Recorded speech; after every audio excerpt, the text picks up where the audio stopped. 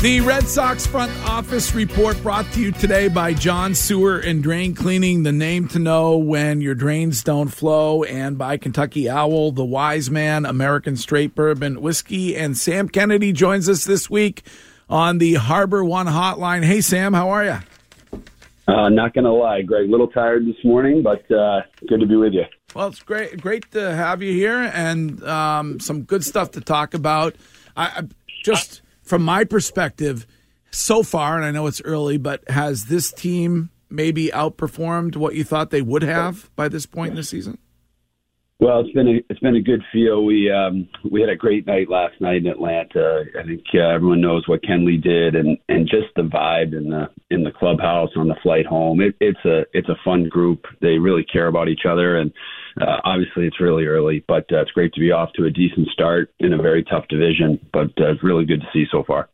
Sam, a lot of people give Heim, a lot of bad garbage, a lot of ish, but talk about the move he made with Kenley and what he's obviously been able to accomplish just in a short period of time. It looks like, it's been a while since we had that guy that you can look at and go, okay, we know that's the guy in the bullpen at the end of a game who's going to come in and who's going to be nails.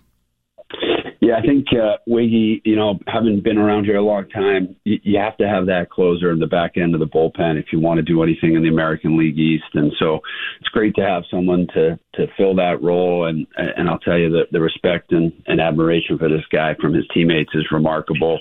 So he's been huge, and let's hope he can continue. I mean, he was ramping it up to 99 last night. He wanted number 400 pretty bad. It was really fun to see. Sam, when you look at the series that you guys have had, you guys are winning all of them. The last time you lost a series was back with the Rays. Is that how you look at a season, instead of just wins and losses, but making sure that you take care of a series against a different team? Yeah, that's exactly right. Winning series is the name of the game, and you just kind of try to notch as many wins as you can, especially early in the season. It's really been challenging when we haven't gotten off to good starts. So now we're just trying to take the season in small chunks, win series, and move on. I mentioned the division. While we're playing pretty well, we find ourselves middle of the pack here in the American League East just because of how tough it is. So, yeah, if you win series, good things are going to happen. Sam, one guy we always kind of talk about here, it's obviously Chris Sale and, what he's been able to do in these past couple of starts that he's had. I think I was listening on the broadcast, and they were talking about how, his velocity was kind of ridiculous, and it seems like it hasn't been at where it was. I think it was like in the high 90s or something like that. What are you starting to see from maybe Sale just with velocity and the way he's throwing the baseball that maybe might give you the glimpse of, oh, maybe he could be the Chris Sale that we saw of old?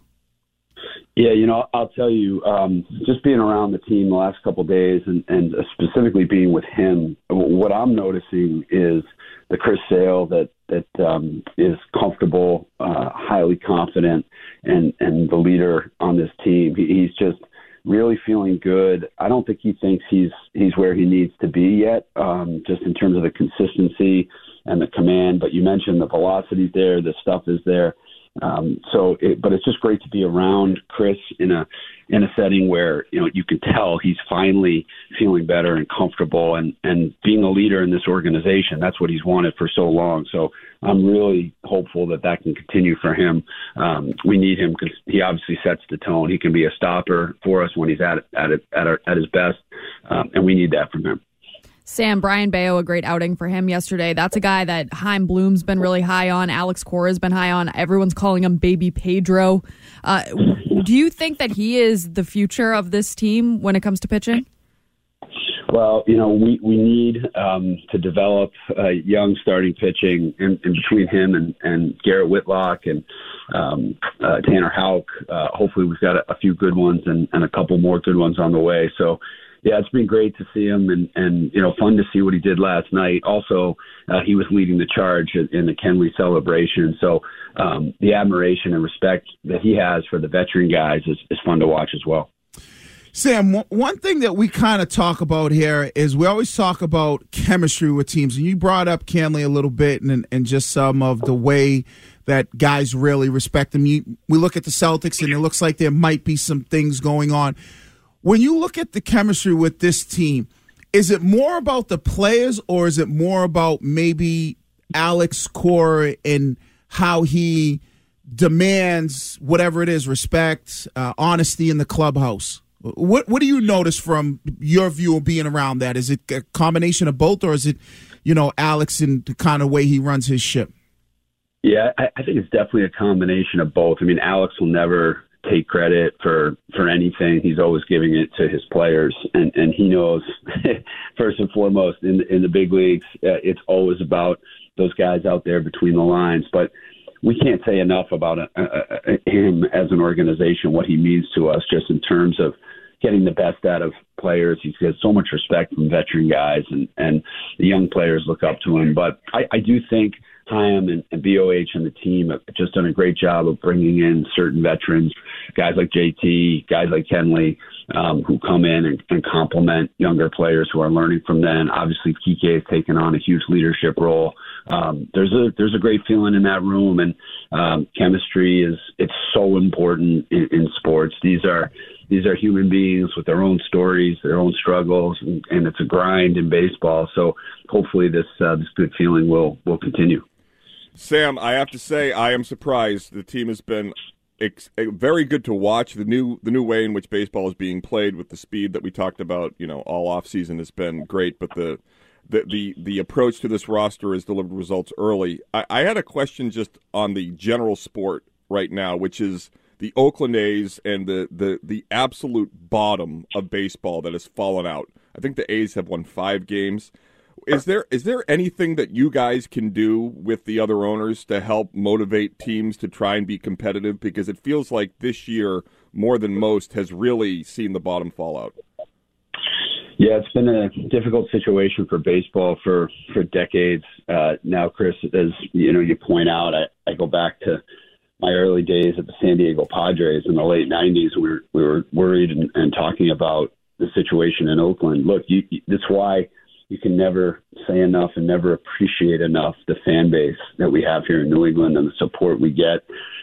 It's remarkable. We've got to get that situation out there resolved. I'm reading and hearing about a move to Las Vegas. It's a shame. You hate to see a team relocate, but in the end, these sports teams are in many ways a public-private partnership. You have to have an ownership committed to the team, committed to the venue, which they have out there in Oakland. It's just they haven't been able, for whatever reason, to get a satisfactory venue together, and that's obviously hugely important. So, but it is sad to see, and hopefully they'll get it resolved because it'll be better for baseball if we can have healthy 30 clubs. Speaking of the financial health of the game, Forbes on Monday, I think it was Monday, estimated that this season Ohtani will be the first player to make $70 million, which I think 40 of that is from endorsements. Is Greg Hill money. That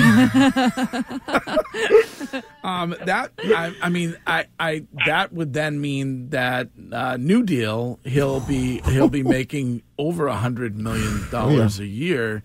I mean, from your perspective, I'm sure that says a lot about the health of the game of baseball. Well, I'll tell you, the game is healthy, and there's a lot of reasons for that. But it really does start and end with the fans, and the rule changes. Chris alluded to them, have been huge. I mean, look, it took 9 years at the minor league level to test out these rule changes. But what we did was a simple concept, but harder to execute, which was eliminate the dead time, the wasted time in our sport that was just not necessary. We created it by deploying so many analytics and creating so much information and allowing players to think out on the field and using that information. And now our players have adapted, and we're back to the best version of baseball. I'm obviously a baseball geek. I'm a baseball lover. I've loved it my whole life. I feel like I'm watching games from the 1970s and 80s and 90s that just move along and are far more interesting, athletic, more offense, and faster paced. So baseball's on a really good trajectory right now. We had great success. You mentioned Ohtani. I mean, the World Baseball Classic was extraordinary. So we've really got the wind at our back across the game in baseball, and it's a good thing because baseball is so important to our country, and in this region, it means a lot. All right, Sam. We will check in with you again and keep it going over there. Thanks, guys. Good to be with you.